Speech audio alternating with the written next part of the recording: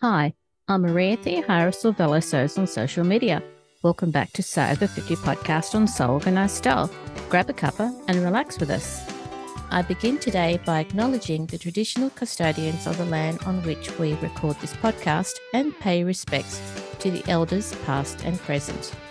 Many thanks for the ongoing support from the Patreon community for Sew Organised Style podcast. Your ongoing support every month keeps me developing these podcasts so you and our listeners can hear from sewers from all walks of life. Thanks for joining us on Sew Over 50 podcast. Sew Over 50 intersects with all communities. We're a community that is so over ageism. The Sew Over 50 community is positively leading, being visible in the sewing online world. As you may have noticed, Instagram has now removed the recent hashtag search function. So perhaps you may have noticed that the tags are no longer in chronological order. The Sew Over 50 strength has been in getting to know our community through checking the tag daily. Now, without being able to see your most recent sewing under hashtag Sew Over 50, it's quite infuriating. Instagram is not receptive to the outcry, so we're instigating a new plan to find you. For June, use hashtag Sew Over 50 June. For July, please use hashtag Sew Over 50 July so we can find you quickly throughout the month of July.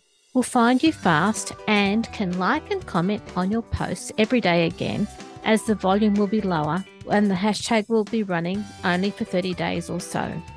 Still use hashtag Sew Over 50 because we want to keep our community growing. With over 235,000 posts and at the moment over 47,000 followers, it's where our strength lies. We'd also appreciate you sharing this in your stories to spread the message from Sew Over 50. And remember, in July, use hashtag Sew Over 50 July with the hashtag Sew Over 50. We'll keep you updated each month and always check the Sew Over 50 account on Instagram, as the reference for each month will be in the grid. We want to keep you and your sewing visible in the online world. Back on the podcast today is Sheila of Sheila Sews Her Clothes for Sew Over 50. She's our podcast guest. In the previous episode, Sheila talked about the research that she did about blankets that were made in Australia and the history. In today's podcast, Sheila expands on her findings about blankets made outside Australia, and she also gives us some ideas based on the patterns that she's used to reuse blankets for her own clothing. Now, if you missed Sheila's first podcast about blankets, please have a listen to it now. Yeah. So then I got to thinking, I had talked to someone from Twig and Tail, Angela, and she had told me about these things called point blankets, which were made by the Hudson Bay Company for traders in Canada. These were primarily white. They're quite beautiful and they have big, wide stripes of yellow, red, and green. And in the corner of each, they're called point blankets because in the corner of each blanket, they weave in these lines, and that tells you how big the blankets are. So if you had a folded blanket, you could just look at it and you'd go, oh, okay, that's four stripes. It's a queen or whatever it would be called. So you wouldn't need to unfold the blanket. No. So I learned from Angela and Twig and Tail about these amazing point blankets with this clever system.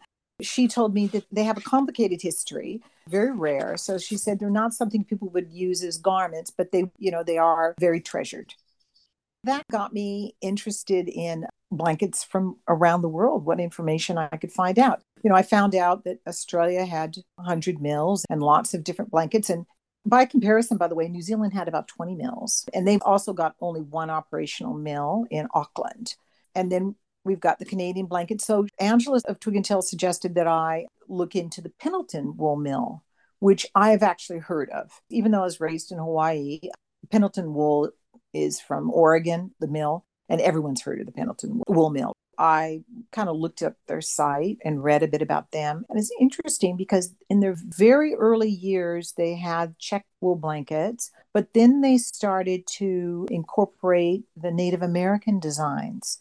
So theirs are quite tribal and quite different than ours, very different. And they do sometimes make jackets and things, but they don't compare with ours kind of plaid and tartan styles. They're very distinct. Yeah. I also learned I still have this, what I'll call a worsted wool from Pendleton that is this plaid design. And I learned through doing this research that it's called Black Watch. Oh, Do you know which one the Black Watch is? see, I know Black Watch from a tartan. Yes, that's the one. Because I think Fibersmith has a tartan for sale right now that's called Black Watch.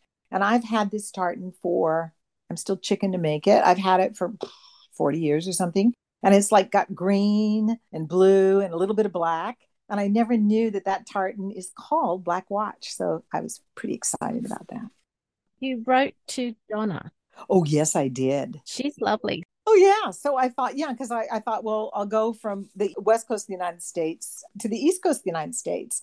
And I just reckon Donna of Spool River would know something. And ironically, she collects wool blankets. She gave me a link to a place called Ferrybolt Woolen Mills, which is 150 years old.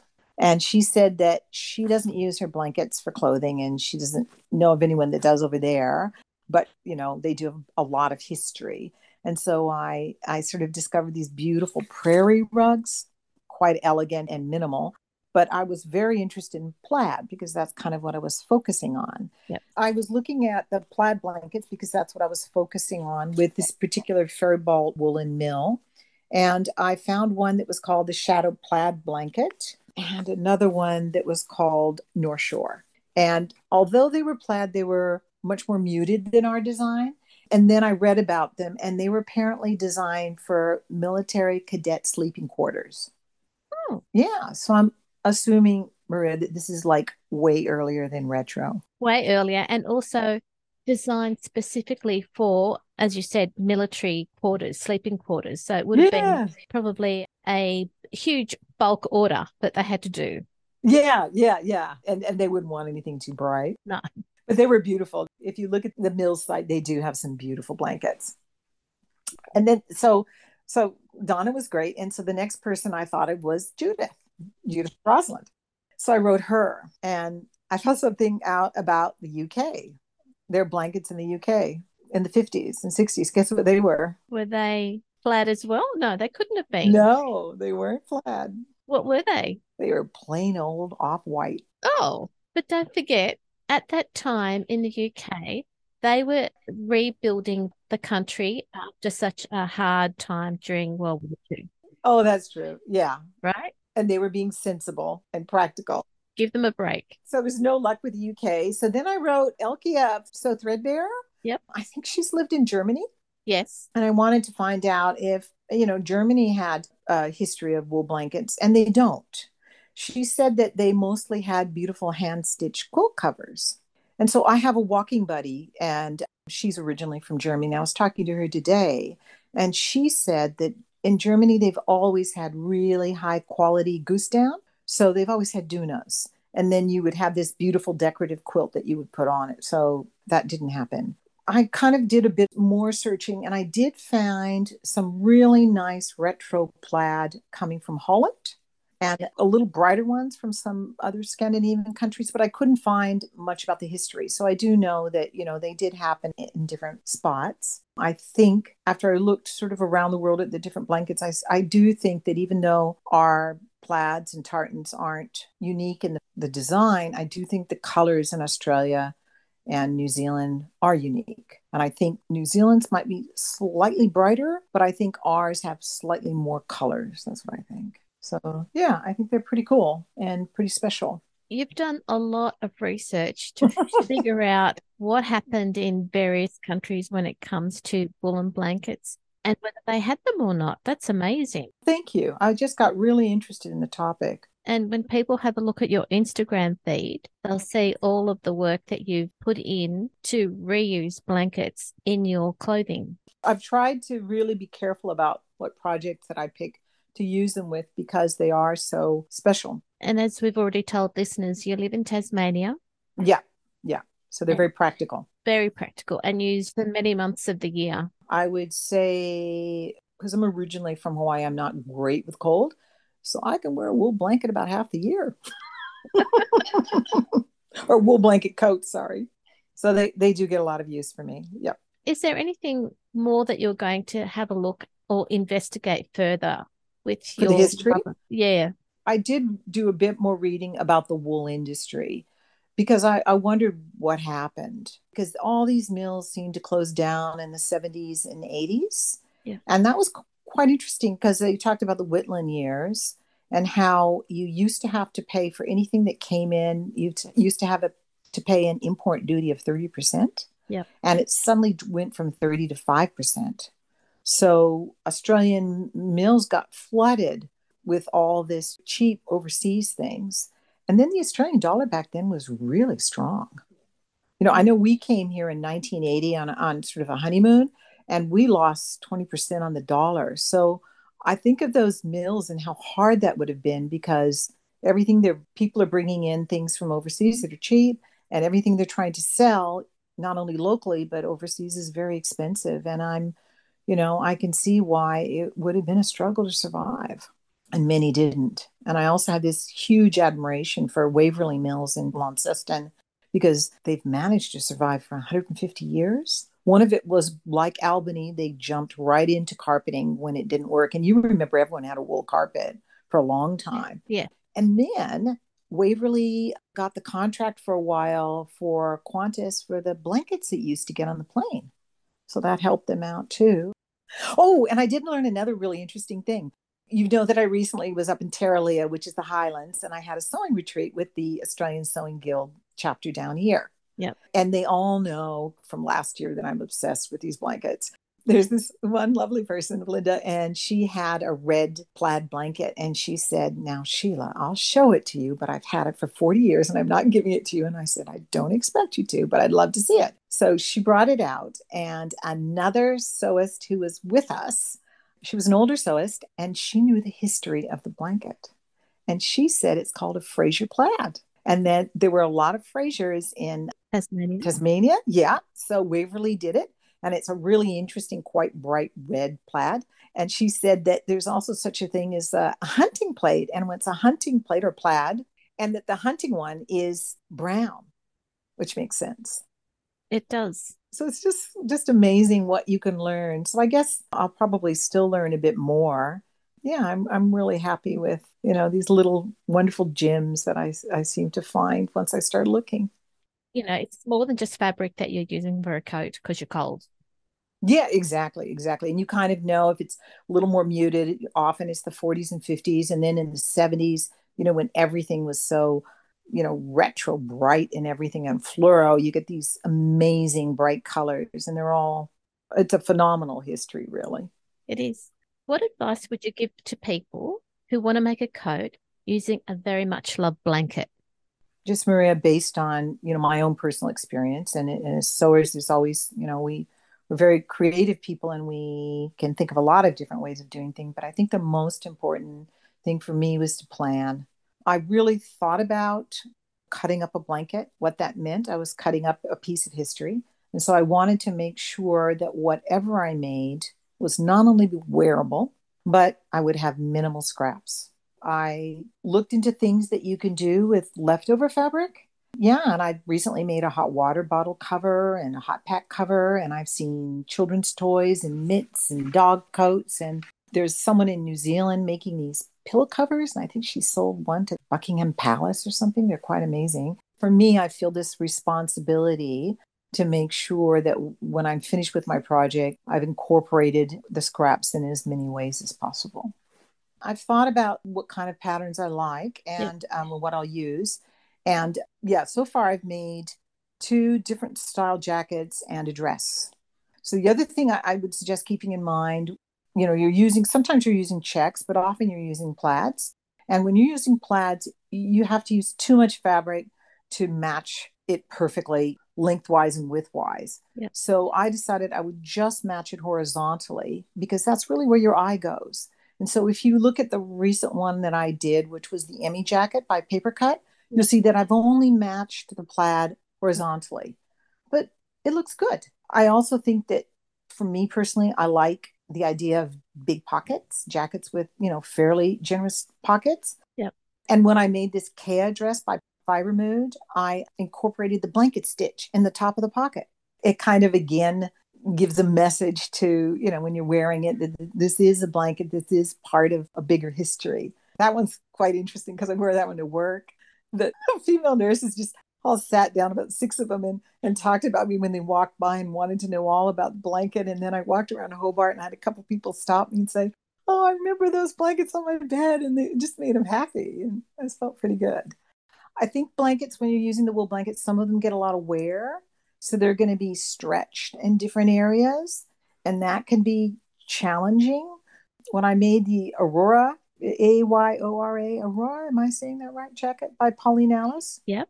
That one I used to check so I could quilt it. And that really stabilized the design. I got rid of the shift. But with the Emmy jacket, I used a plaid and I didn't want to quilt it because I didn't want different lines. I only wanted you to be looking at the basic design. I didn't want to, incorporate additional stitch lines. So that one was more challenging. It was more shifty. And so I wanted to make sure that I picked a pattern that had big pieces so I could give that wool a little more weight. So, a little more drag so I wouldn't get too much distortion. So I think, and the Kea is like that too. I made it super long. So the weight of the jacket could just kind of like drag out some of the stretch. So I think that's probably something that I'd suggest, just keeping in mind. And then the closures. Yeah. Tell us about that. Wow. For the first one I did, the Aurora, I did end up using my machine, but it did not like it. And I can't say I was super thrilled with the buttons. I mean, for the Kea, it's got no closures. It's just like a pinafore, the dress. But for the Emmy, the epic Emmy, I should call it, my machine refused. It just made that sound. Now it has 4 buttons in the front, and then it's supposed to have 6 around the collar. And then you can, attach different style collars. So I hand stitched them. But no, I did not hand stitch just 10. First, I did the ones, I used a blanket stitch and I used that carpet weight or the top stitch weight thread. Yep. And, so I first did the first 4 and the front, and that was okay. And then I decided I wanted the neck. I wanted the buttons on the inside of the neck. And then I wanted the buttonholes where you wouldn't see them on the detachable collar. So if I wore the jacket without any collars, I wanted it smooth so you wouldn't see buttonholes. So I did 3 of those. They were 6 buttons each. So I did 18 buttonholes by hand there. So I did 18, 19, 22 buttonholes by hand, Maria. That's a lot. It's a lot of hand sewing. Yeah. And it's a weird thing because years ago, a friend of mine was trying to teach me how to draw, and I never wanted to learn. And she was so kind that she put a book together for me of lessons. And because she was so kind, I forced myself to do all the lessons. And by the end, I was starting to enjoy myself. And that's how it was with the buttonholes. By the time I got to about 12, I'm like, oh, this is kind of fun. I went and bought the fiber and cloth hand stitching instructions. There's something she's got. And now I'm thinking of hand stitching a project. So blow me down. I never thought I'd do that. And that's why sewing is wonderful. It just leads you in so many different directions. It does, doesn't it? I mean, you didn't think when you first bought your first blanket that you'd collect all of this information and talk to all of these people. And enjoy hand sewing. How bizarre is that? How Yeah. bizarre. Yeah. Yeah. But yeah. Are you going to make one, Maria? What do you reckon? Am I? Yes, I Or will. is it? Mm. I will, but yeah, I'll have to follow your lead and do it step by step. Because I was talking to one of the Sydney sewists, and she said that you guys used to have wool blankets on your beds in Sydney too. Oh, of course we did. Yeah. I didn't think it was cold enough. Says she from Hawaii. She said we only had one and you had 2 in Hobart. And I said, oh, okay.